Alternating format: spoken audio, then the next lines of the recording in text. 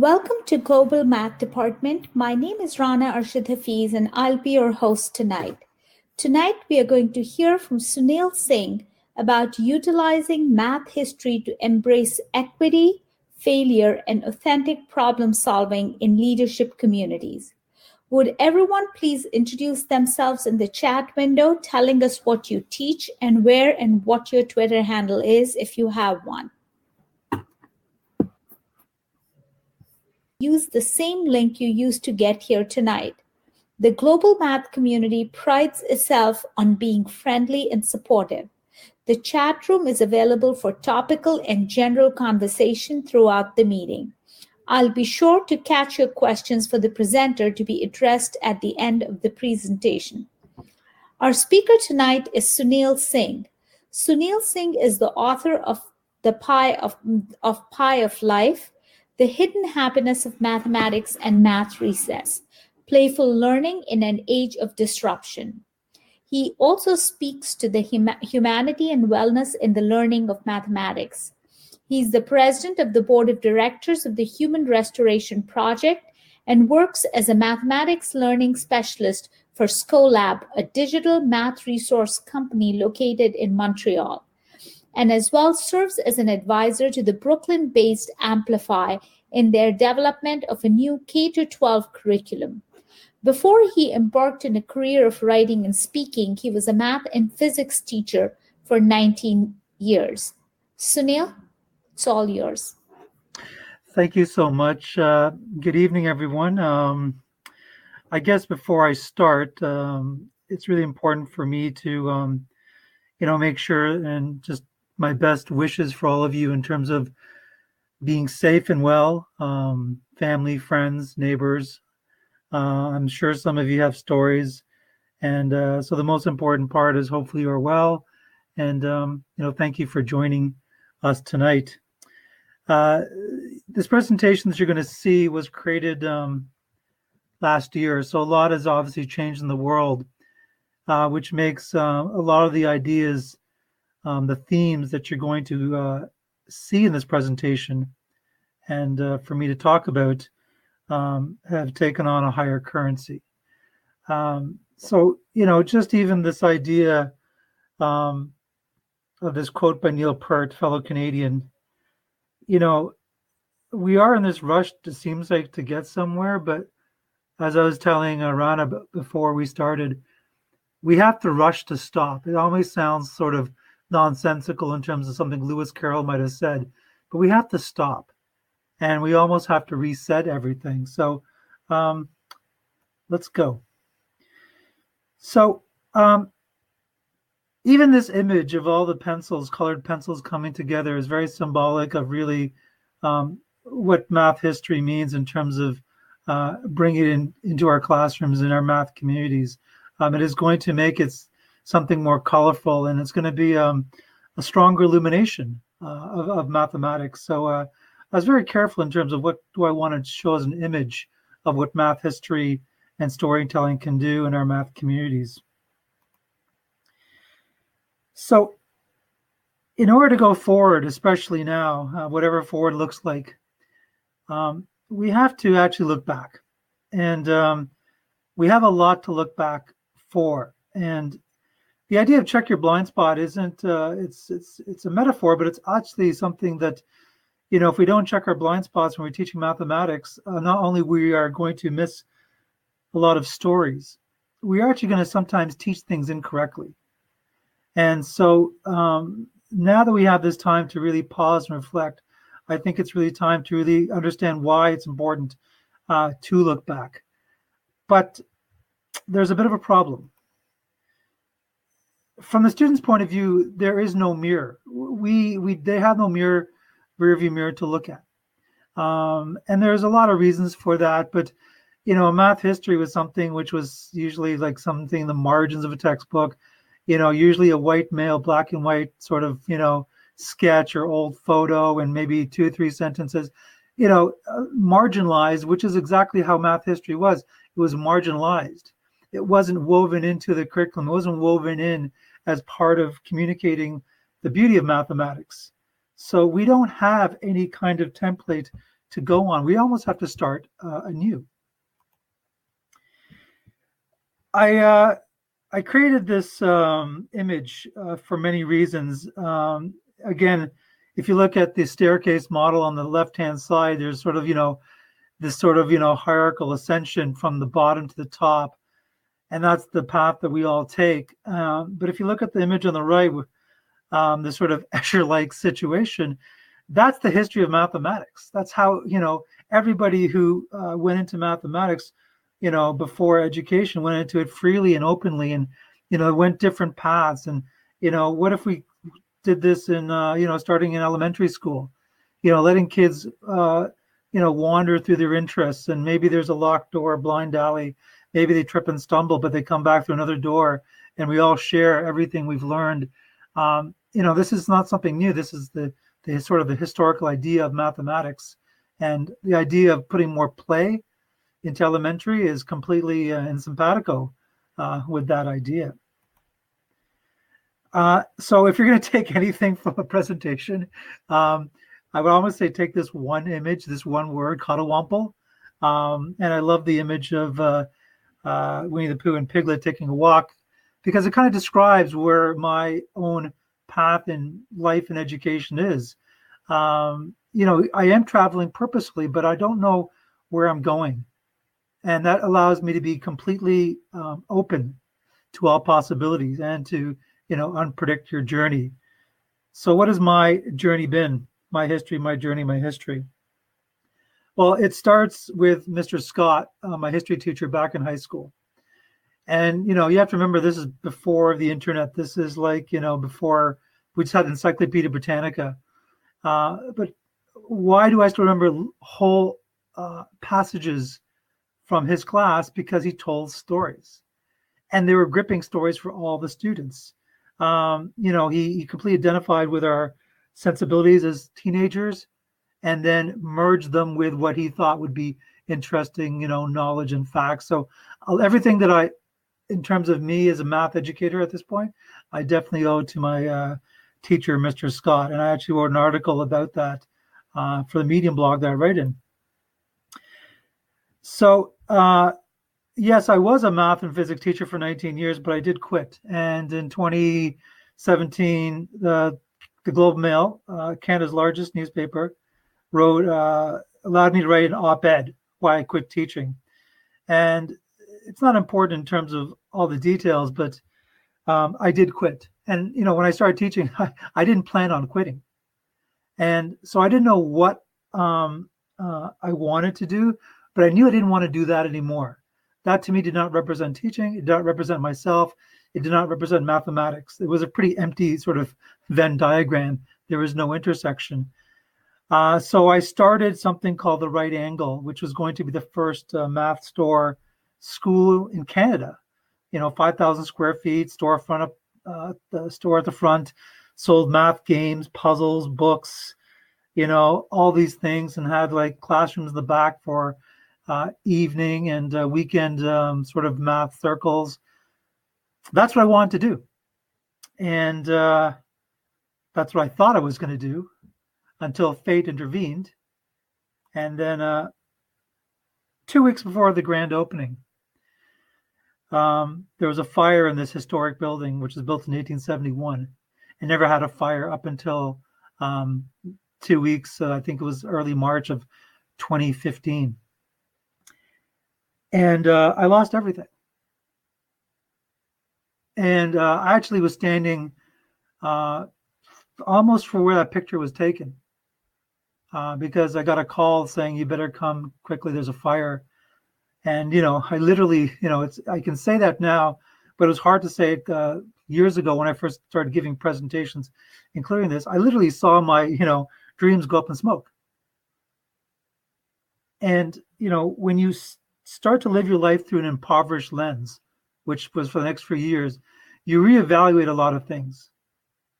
And one of the things I reevaluated was, what is mathematics going to mean to me? And so luckily I did eventually get a job working for a company called Scholab in Canada. And they were the first company that was doing math history. So it was a perfect fit. And I was really excited about all the different projects that were centered around the math history part. And as Rana mentioned, that I now work for Amplify.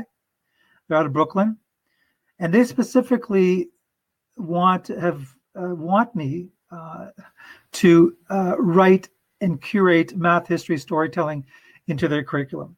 So it's like I've finally found a place where I can merge all the things which have been very important to me in mathematics, the mathematic content, but also the storytelling history. So like the company I did work for, they're very vested in this math history. And what I like about them, they're very vested in terms of especially local American heroes, which a lot of people may not have heard of. And I remember collecting hockey cards as a kid. And now these days, you can get, if you play hockey, anyone can get a card made up. And as soon as you put on a card, it kind of, makes it really cool. So I think the idea of having math cards, math history cards, is a really nice way to showcase these wonderful mathematicians from all different backgrounds. And the storytelling part starts really at the drawing board. 20 years ago, math history wasn't even, like I said, on the radar. And we did not create curriculum like this in terms of storyboard visuals and seeing where we could put in, the African salt trade into this kind of unit. These are the discussions, these robust discussions that are happening in terms of the kind of curriculum that we want to create. And then eventually you get to something which has a more finished look. But this is where the idea of storytelling is going to sort of have a home and a foundation. I did post this on my Twitter last almost a month and a day ago, because there's around 500 unsolved math problems right now in the world. And I looked that up. I just wanted to see how many there were, and there's about 500. And that's not surprising because the entire history of mathematics is based on failure, slow failure. And school is about fast success. And we shouldn't have to scratch our heads too much to wonder why things haven't worked out, because students and teachers have not been given space and time to contemplate mathematics in the same way that it went through historically in terms of thematic development. And so, I've joked to teachers, we should rebrand math class and call it Failure Lab. What are we going to do today? We're going to fail. We're going to fail like every single mathematician from every civilization, background, culture, which has ever existed, and we're going to do it spectacularly. We're going to come back again. It's far more disarming than having the idea of success. So I think there's a couple of you, I know there's a kindred spirit here, Alex from Ottawa, who's quite familiar with this textbook. And I know you can't read the intro, which above it. Basically, it says, and I don't think I've seen a textbook ever have this kind of guideline for students. This was in the back of the cumulative section problem. And really what it's saying is that some of these problems might take a couple of weeks to solve. And I've never seen that kind of guideline or comfort in a textbook. And this is one of the problems that was in the back of the cumulative forms section, where you had to find the side of a square. And again, it's decluttered, like, it's just a square. You have a point P inside and, 3, 4, 5 units on 3 of the 4 vertices. Now, what's interesting about this problem is that I shared it with a kindred spirit in Ohio named Chris Bolognese, and we were supposed to do an NCTM article about this. A problem to be solved, because there's more than 3, there's 5, I think 6 ways to solve this problem. Chris Bolognese was a Desmos fellow. And you're thinking, why would I show a picture of, looks like him playing guitar with a whole bunch of musicians? Well, a couple of reasons. One, that's him playing in a Beatles marathon he's done for 7 years, where he and his band plays every Beatles song from the beginning to the end. It's about 12 hours. And that's the idea of humanizing mathematics. And I'm going to get to more of that as we go through this. But I don't want people to think of people who study math as one-dimensional, and that math is, it's like one of many other things that delight us. And when we talk about ourselves, and even our students, what other interests they have, maybe mathematics has to be merged into that as well.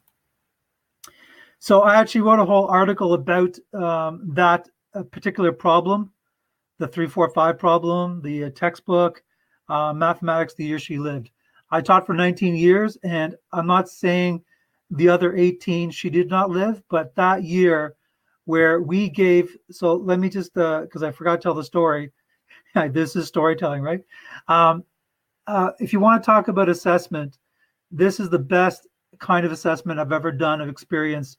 So in 2002, we had a whole bunch of students in the geometry discrete class, and we were supposed to give a final exam. And these kids have already been accepted to university. It's like beginning of May. They've checked out, and we didn't want to give like a cliche 2.5 hour exam of the greatest hits to so that they can represent 30% of their mark. So basically, what we did was we took 12 questions from the back, myself and Peter Harrison, the person I taught with, and we gave these 12 questions to the students at the beginning of May, saying 5 will be on the final exam in 7 weeks. You have class time to collaborate. You can talk to any teachers or whatever. You just can't talk to us. And the results that we got in 7 weeks when we gave the 5 questions were absolutely phenomenal. Not a surprise, because kids had the freedom to think, to collaborate, to check the results, just like mathematicians have always done. So it was a kind of a one-off experiment, and that's why I call mathematics the year that she lived. So, where there's no math, there's no freedom. We gave kids plenty of freedom. They gave us back mathematics. Changing gears a little bit, I'm still staying in storytelling and math history. And so you might think, well, the Rolling Stones, how does that have to do with math history? Sometimes with math history, we tend to think of going back thousands of years.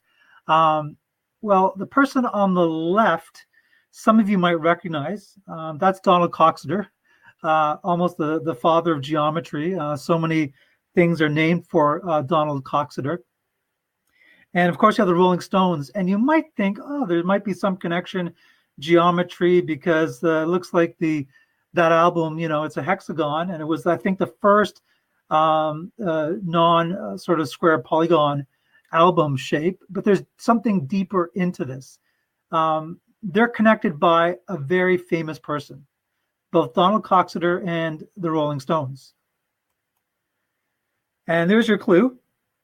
A mathematician's guide to the Alhambra, and there's a nice little sort of image on the left-hand side. So this has something to do with the Alhambra. There's somebody who intersected the Alhambra in the career, which got the attention of Donald Coxeter and specifically Mick Jagger of the Rolling Stones. And it is M.C. Escher. M.C. Escher's life completely changed when he visited the Alhambra back in the late 20s. And a lot of his drawings reflected the sort of amazing tessellations that you can see in the Alhambra. And Escher has talked a lot about that in some of his own writings. And there is the letter that Mick Jagger penned to Moritz, basically saying, I'm a big fan of your work. Now, you have to understand, Jagger's not talking about the logarithmic spirals or the trigonometry that's, intensely in those drawings. Even Escher didn't understand the mathematics. That's why Coxeter was somewhat flummoxed. Like, how are you drawing these things? Because they're very accurate to the mathematics that I just spoke about. And so both these people, Jagger and Coxeter, intersect at Escher. And why am I telling this story? Because you never know, there could be students in your class who come from a music background or have parents who listen to music. And if you weave in a story which involves some sort of pop culture, you never know what is going to hook them. Every student in your class has a different identity, has different interests. And it's important that we tell stories, because sometimes we tell stories, you can overlap so many of the interests of these students. So that's a really cool letter. It was written in 19th, but unfortunately, Moritz Escher did not accept Jagger's request to have that as an album cover, so to go with the hexagon that you did see in the previous slide. I wonder how many of you can guess who this person is. He is speaking at the largest literary festival in the world in Jaipur. I love the fact that looks like he's reading a very small book. It's almost like he's offering up an ancient story that hasn't been told or hasn't been told in a while. This person is probably maybe more known without his beard. That's Marcus du Sautoy. I would strongly recommend that you watch the story of mathematics. We can always discuss if it should be pluralized. And it is a fabulous story because it's told in the storytelling voice, full of emotion, full of inflection, full of pause, some sorrow. And it's what really got me into really finding more about math history when I watched this many, many years ago.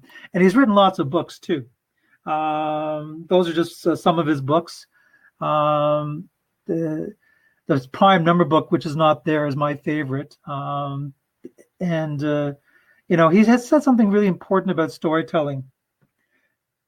And I really like this quote because it's in that space, that we create and we find, magic. And, it's really, really important to tell stories, whether it's mathematics, science, or whatever subject we teach. But mathematics has been the one discipline which has been sort of void of storytelling, at least in sort of a class atmosphere. Maybe some of you are big math history buffs and you already incorporate that in. But I really think storytelling also allows us to be natural in terms of when we talk about mathematics. I've updated my presentation, as you can see, because this is a picture of the late, great John Horton Conway, who passed away earlier this year. You can't find this image on the internet. It's a screenshot of one of his lectures, and I took it's at the 39-minute, 40-second mark of a lecture that he gave on serial numbers. And he starts to cry. It's a very powerful moment for me because he's not weeping about maybe his life, which has been filled with tragedy. He's weeping because he's telling a story.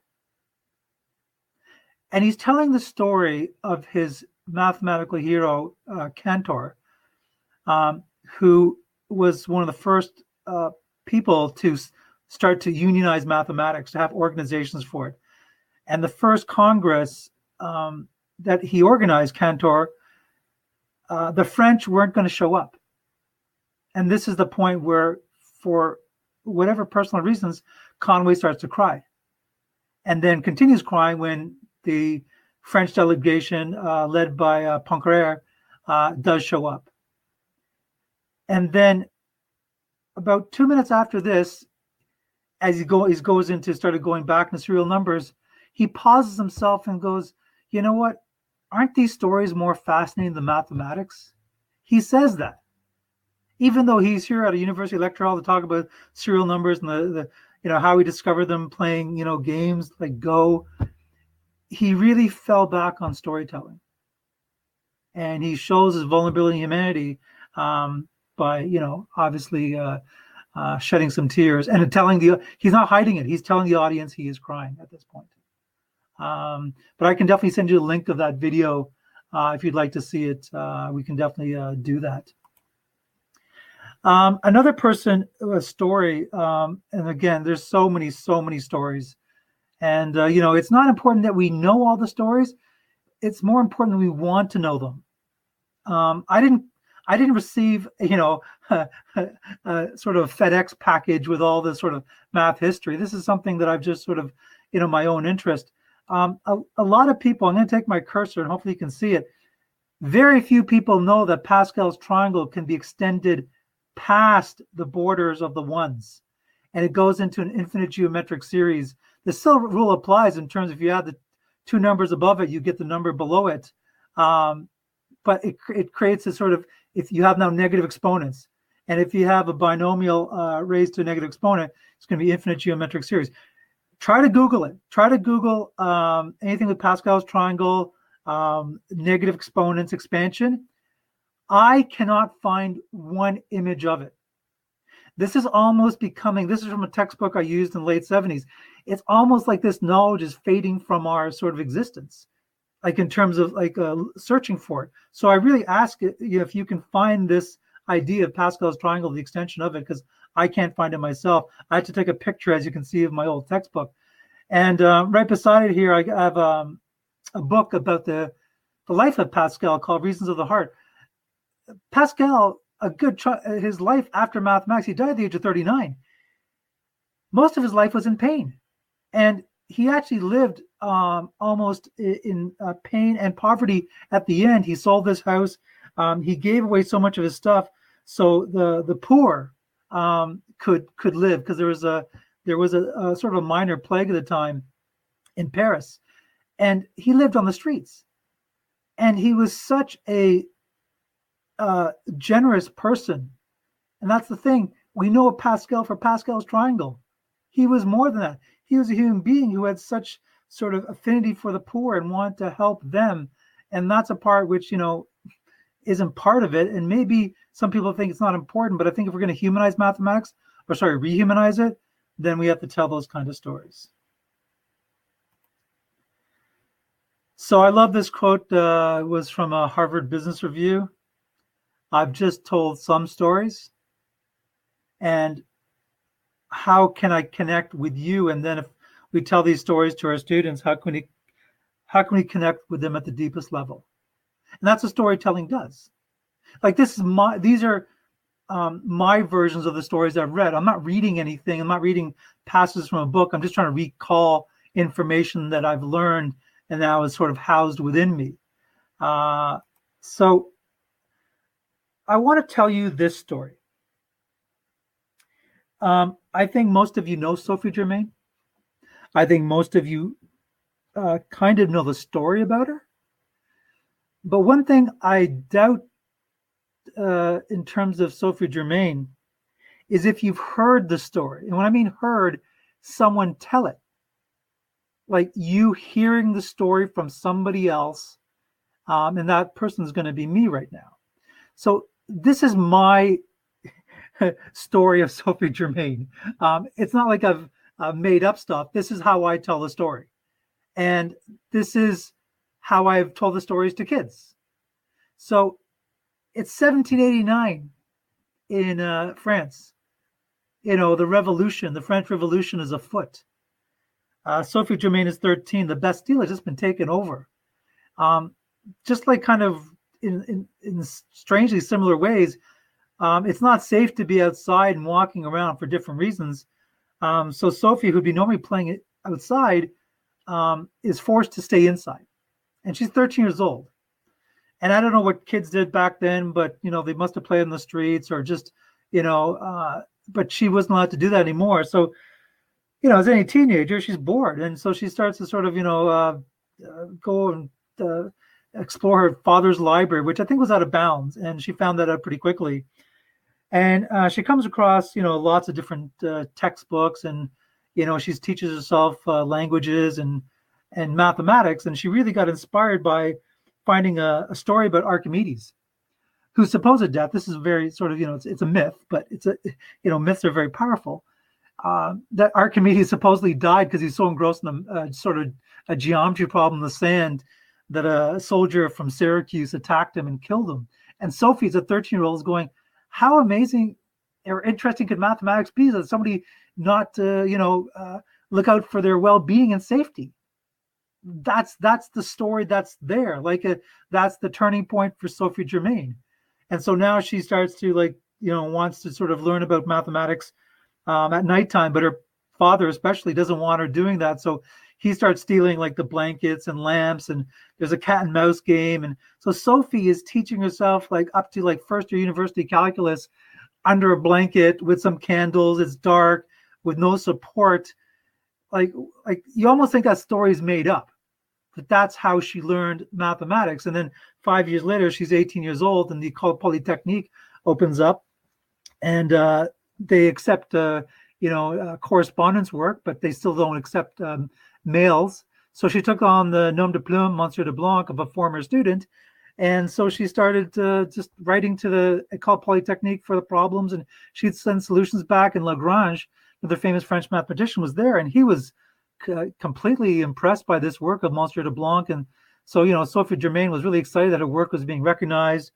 And then, several years later, I think Gauss published a really, prolific piece in 1801 about arithmetic. And, he was just 1 year younger than Sophie Germain. They're both very young, talented mathematicians. And Sophie also, sent letters to Gauss, but Gauss didn't really pay attention. And then 1807, fate intersects again because there's the sort of the Napoleonic Wars. And so Gauss is in the town of Braunschweig, and Sophie, because the French are occupying that town, thinks that Gauss's life is in danger, and so gets a family friend general to make sure that Gauss stays safe. Gauss is kind of confused as to why this person is looking out for my well-being. Long story short, Sophie finally confesses her gender to Gauss. And then Gauss writes back one of the most amazing letters that should be inside every textbook as inspiration, basically commending Sophie Germain for taking and tackling on mathematics and sciences with all the prejudices. And the last words of that letter are to the effect of saying to Sophie that, that she, Sophie Germain, doubtless has the most noble courage, extraordinary talent, and superior genius. Like that whole story is real. And the ups and downs, the heroism, and then we have this quote from Sophie Germain. It matters who first arrives at an idea, rather what is significant is how far an idea can go. And that's ironic because Sophie Germain was the first mathematician who started looking at a grand plan for proving Fermat's theorem as opposed to maybe case by case. Of course, she never got there, but that's what she started. And she didn't want credit for that or believe credit was like that. It's more important is how far the idea can go. So there's no ego with Sophie Germain. And, that's why to me, she's one of my favorite mathematicians, just because she started when she was young and it was by fate, not under the best circumstances. And, this is the person that she became. And, and she went on to do so much more, especially in elasticity in physics as well. This is a really cool site. It's called Awesome Math Girl, just related to stuff which, in terms of female mathematicians, some of you may have come across this. Really well done, very bright, cheery, and it's Mira Desai is the person who hosts the website. So if you want to sort of, inspire, girls in the classroom and teachers, this is a really good site. So I'm going to ask you a question now, since we're at the halfway mark, to do some math. What's the largest and smallest number you know? Now think about that. The largest and smallest number you know. Okay, we'll start with the largest one. It's a great question to ask your students, right? Like, what are they going to come up with? Infinity? Infinity is not a number. But let me go to the largest. So I love this picture. It has to do with Graham's number. I'm not going to get into Graham's number, but it has to do with coloring lines and trying to avoid a certain configuration. And, when you move a two-dimensional object in space, then it becomes a three-dimensional object. If you move a three-dimensional object in space, it becomes four-dimensional. It becomes a hypercube or a tesseract. And you can keep doing this infinitely, right? And so avoiding a certain configuration occurs in the 13th dimension. And this number of towering exponents of threes, we're just like maybe a little ways down from the sun. We're already bigger than Googleplex. And this number, by the way, tower of threes going to the sun, is not Graham's number. It's not even the beginning of Graham's number, but it's getting to Graham's number. And, sometimes we need to talk about the lore of large numbers to captivate students. Like, wow, there's a number that big. Yes. And it can usually starts off with a problem they can understand. And Graham's number is a problem they can understand, but it's not going to go into detail in it right here. So the smallest number, there's a perfect picture to explain the smallest number. And if you look at the bottom right-hand corner, we have a familiar face. It's Marcus de Sautoy. And he's in the historic town of Gawlor, where there's a fort. And I think a lot of you know where I'm going with this. So 0 is the smallest number. And this is where the history of mathematics, we took a little bit of a, it's that, what's that Bugs Bunny scene? I should have made a left at Albuquerque. Well, yeah, we should have made a left at Albuquerque in terms of math history, in terms of Indian mathematics. This is Jonathan Crabtree. He's an Australian. He's done much research on Indian Vedic mathematics, especially Brahmagupta, because 0 was supposed to be the smallest number. And if you think about it, if you teach science, an electron has a charge of -1, proton +1. We don't think of the electron as being less. It's all about balance. And, the -1 +1 gives you the 0. So, integers in North America, we don't do them till 7th or 8th grade. Well, the problem is because we didn't really understand or get the full translation of 0. We only got it as a placeholder. Nobody took all the information of 0 from the East to the Arabic world to Europe. And so 0 was not even considered a number. Even 1 wasn't even considered a number around, the 15th, 16th century. And that's why we've been this kind of sort of, boondoggle with the way that we approach integers. Negatives should be taught simultaneous with positive values. And the best way to explain this is something which Jonathan Crabtree created. It's called the Brahmaguptan plane, quote unquote. What I like about it, it's a very familiar sort of Cartesian plane. And, he uses that to show positives and negatives being multiplied in terms of debt, and debt subtracted n number of times. And that's why when if you have debt and, that's being reduces negative, then you've got this positive thing, area model. So visually, in terms of showing all the laws of 0 and how they intersect. So Jonathan Crabtree, definitely follow him on Twitter. He's got lots of free stuff to share about zeros, and he's got lesson plans, and he'd be very, very happy to connect with him. He's on Twitter at, I think, Jonathan Crabtree, but there's not a lot of Jonathan Crabtrees out there. So I have a easy theoretical question and a hard practical question about bread, because we want to get an authentic problem solving. If you have 4 loaves of bread and 5 people, how much bread does each person get? Well, the quick and correct answer, is 4/5, right? But imagine the bread. 4 people got almost whole loaves, and the 5th person got like all the shards from each of the 5 loaves. Each of the 4 loaves. So it's not entirely equitable. So the hard practical question is divide the bread equally and equitably so that each person has the same number of slices and no slices look the same. Now, if that question looks a bit challenging, and it is a little bit challenging, I'll give you a simpler one. And I've done this at Family Math Nights. So get the Unifix cubes, I'm sure that you have in your classroom, and give students 2 sticks of 6 each. So 2 loaves of bread would each have 6 cubes.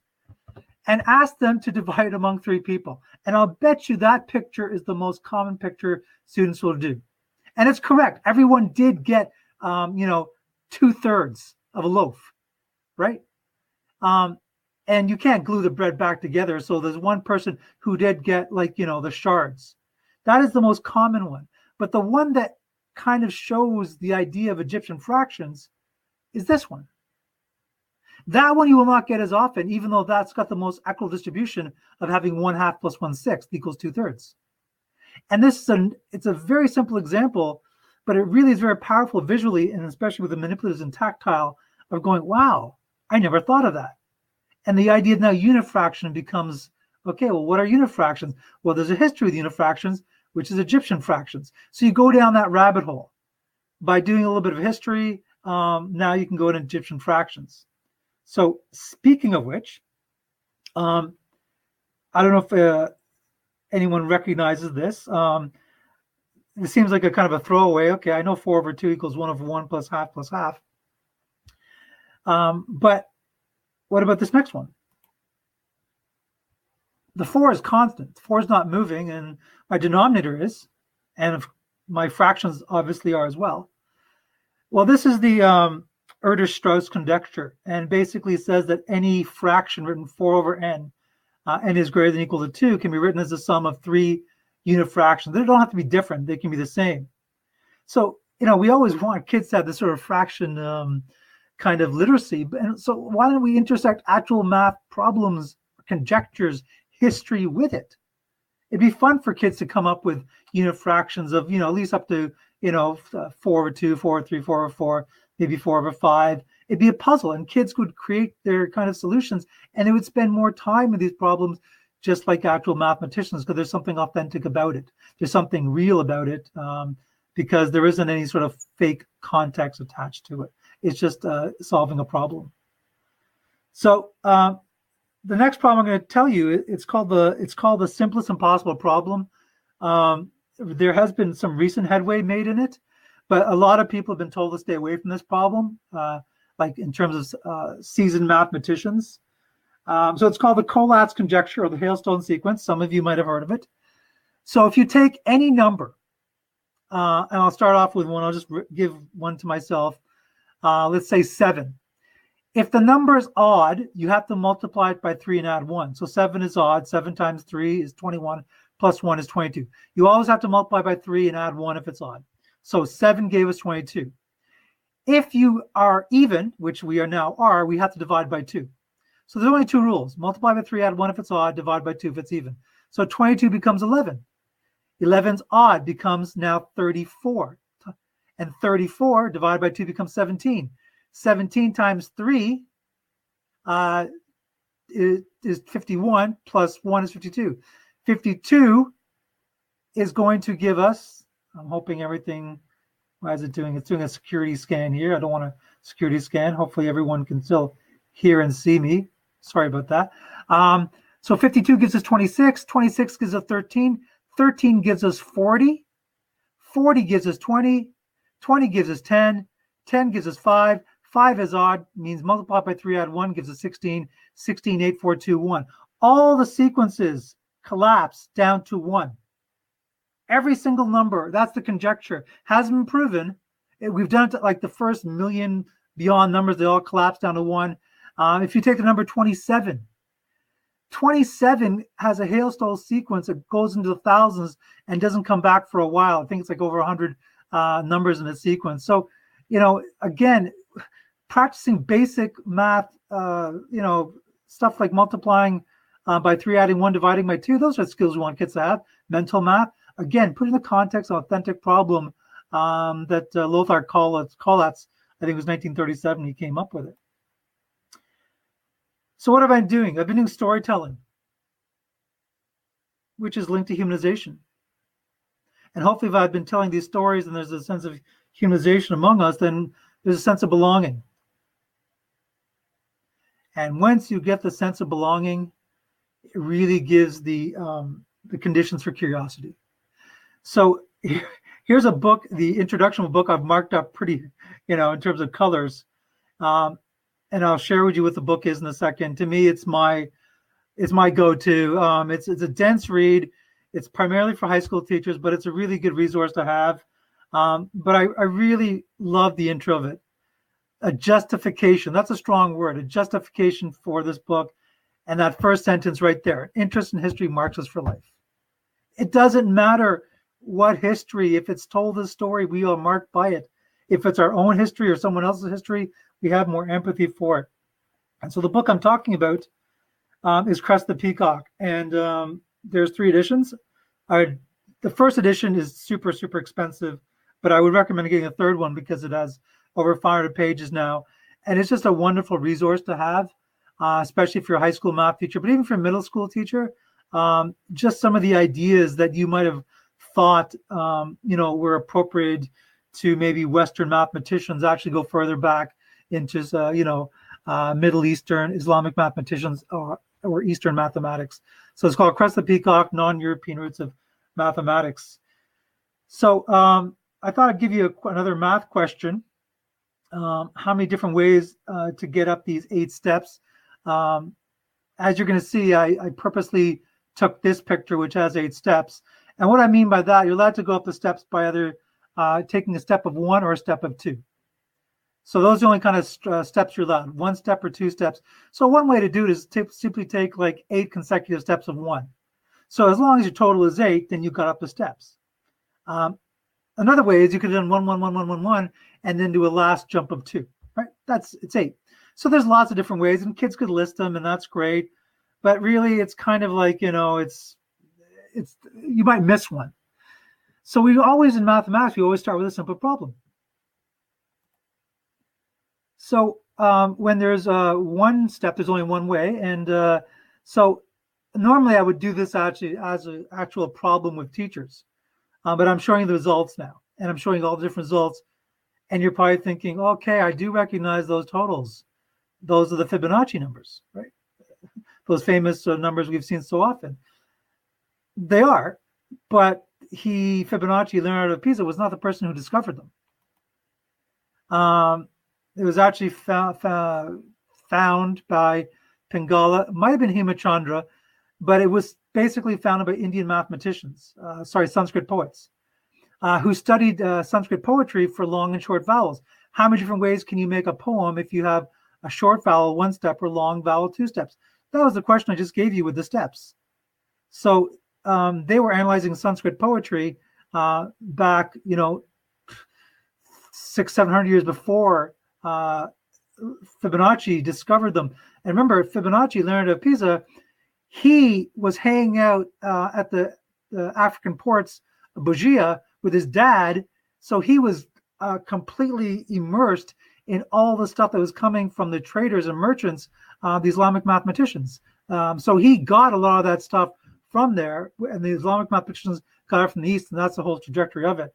And so again, just telling the story anecdotally sometimes of what sort of how people got the information.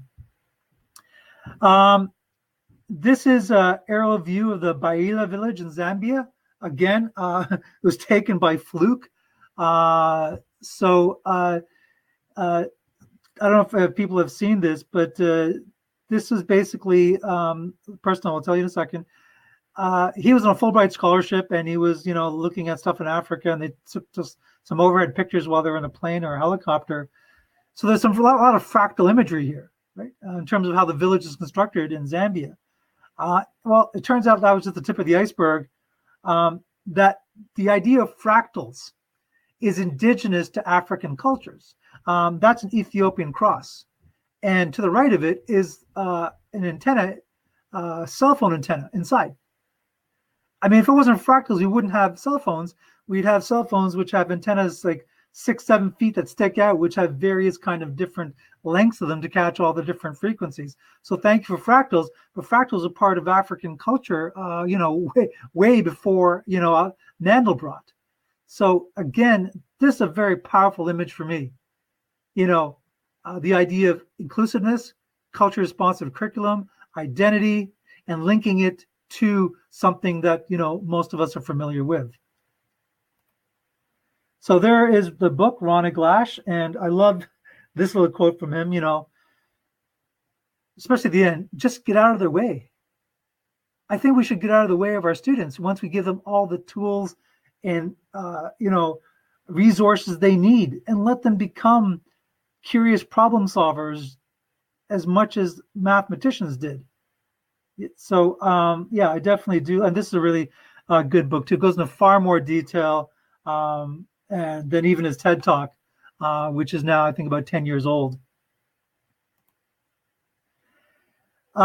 I normally don't put a lot of text up in my slides, and I don't want you to read this, but it's part of a longer conversation. But really, it's about, as you can see, the word alienation right in the middle of your screen, right? Well, what leads to this alienation? Well, see, the thing is, a lot of people think alienation comes after anxiety. Alienation is the precursor to anxiety. Kids check out of mathematics. And what PDT, which I'll tell in a second who he is, he's saying is because we don't teach mathematics like English. In English, you choose the best books, poems, narratives first, and design, then the course is designed from that. Well, in mathematics, we sort of, choose the curriculum based on a textbook. The book is written afterwards, where what PDT is saying is, why not we taking the best problems, the mathematical poems first, and giving them to the kids? And that's why he talks about alienation. And who is PDT? That's Peter Taylor of Queen's University, who's still teaching there in his early 80s. And this is something which really resonated with me because I only came across this recently, that excerpt interview. He actually teaches poetry as well at Queen's University, and does line-by-line comparisons of poetry with mathematical proofs. So not too surprising, yes, alienation does occur before difficulty in learning mathematics in school. And there he is. He did win an award, the Adrian Pouliot Award in 2006, because he was really talking about the aesthetics. And the aesthetic, again, is linked to beauty of mathematics. And one of the things which is also beautiful is the idea of storytelling. So, yes, definitely the idea of making mathematics more artful.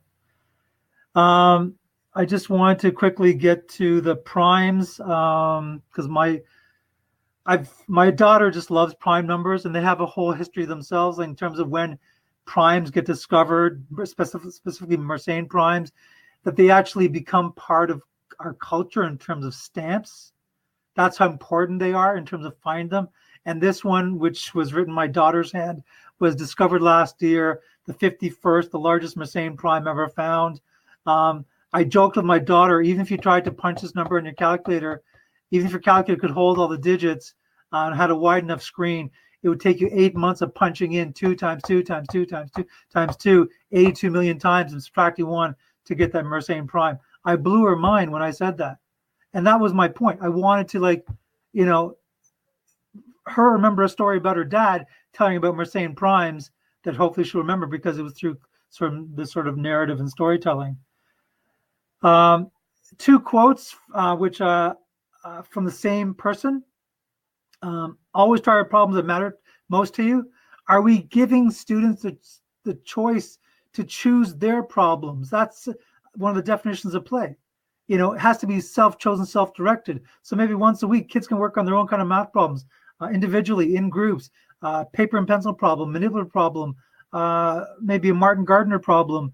So, and the person who said the longer quote about mathematics, there's a lot of darkness in that quote, right? That's Andrew Wiles. Sorry, I should have mentioned in a slide, but that was Andrew Wiles who said both those quotes. The person who solved Fermat's last theorem and was published in 1993.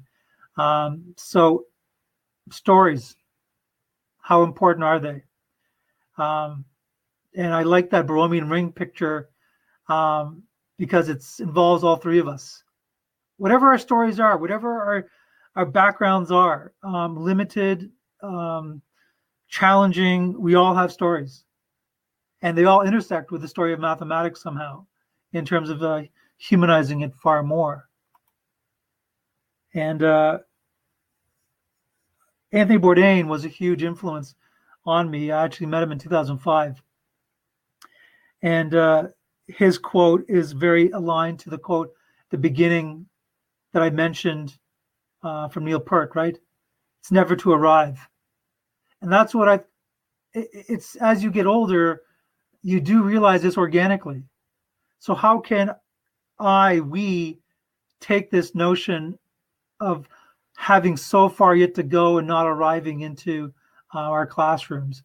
Well, first of all, it makes us human, makes us vulnerable, and disarms us, disarms our classroom.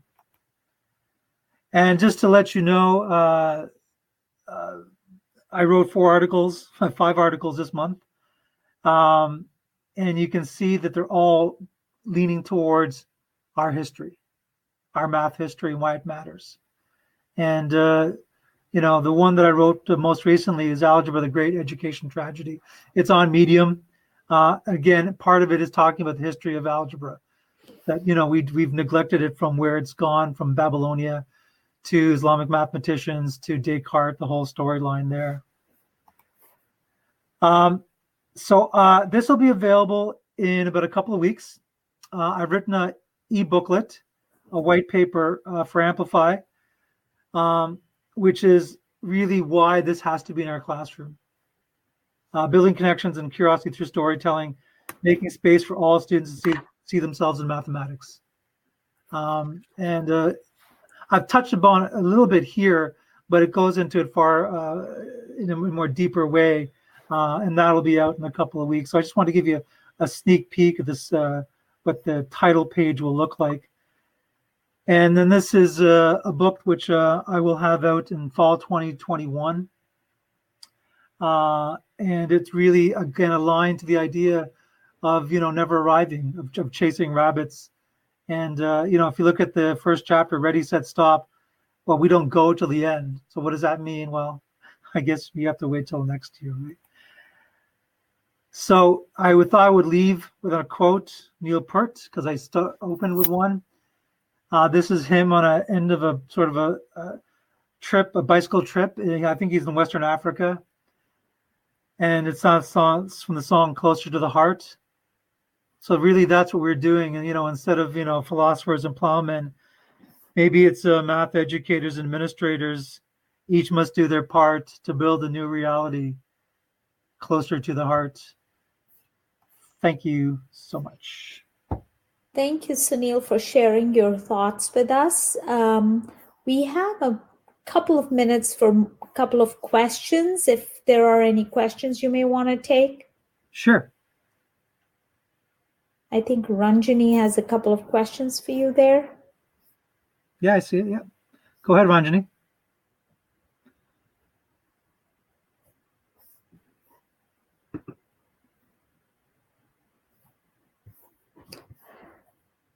So next week, our webinar would be, our presenter would be Teresa Wills, and she would be talking about rich math tasks and 5 practices in online teaching.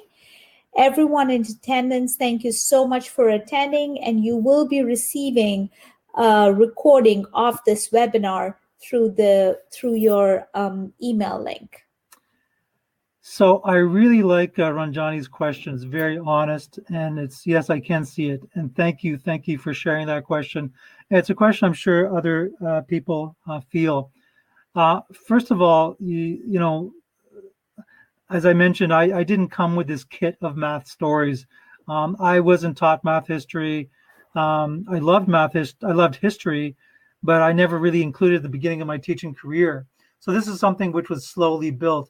And what's really important more is not to you necessarily house the stories, but you have curiosity for the stories and tell it in your own voice.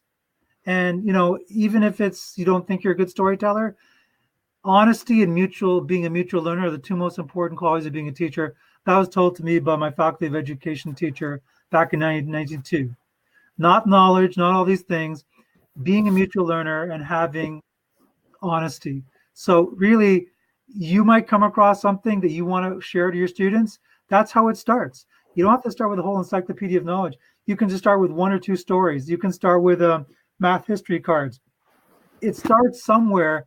And I think the way you asked that question with such candor shows, I think, to me that you're almost already ready to embrace this. But yes, I understand the classroom in terms of feeling rushed and all that. But hopefully there will be supports in terms of curriculum material that tells you how to do that in a classroom, so it doesn't take up too much of your time. So we are coming to the top of the hour on this. Thank you so much, Sunil, for sharing your work with us here. And as I said earlier, we'll be sending a recording of this webinar. It will be available to you via the same link that you used to register for the webinar. Thank you, everyone, for being here with us tonight. Thank you.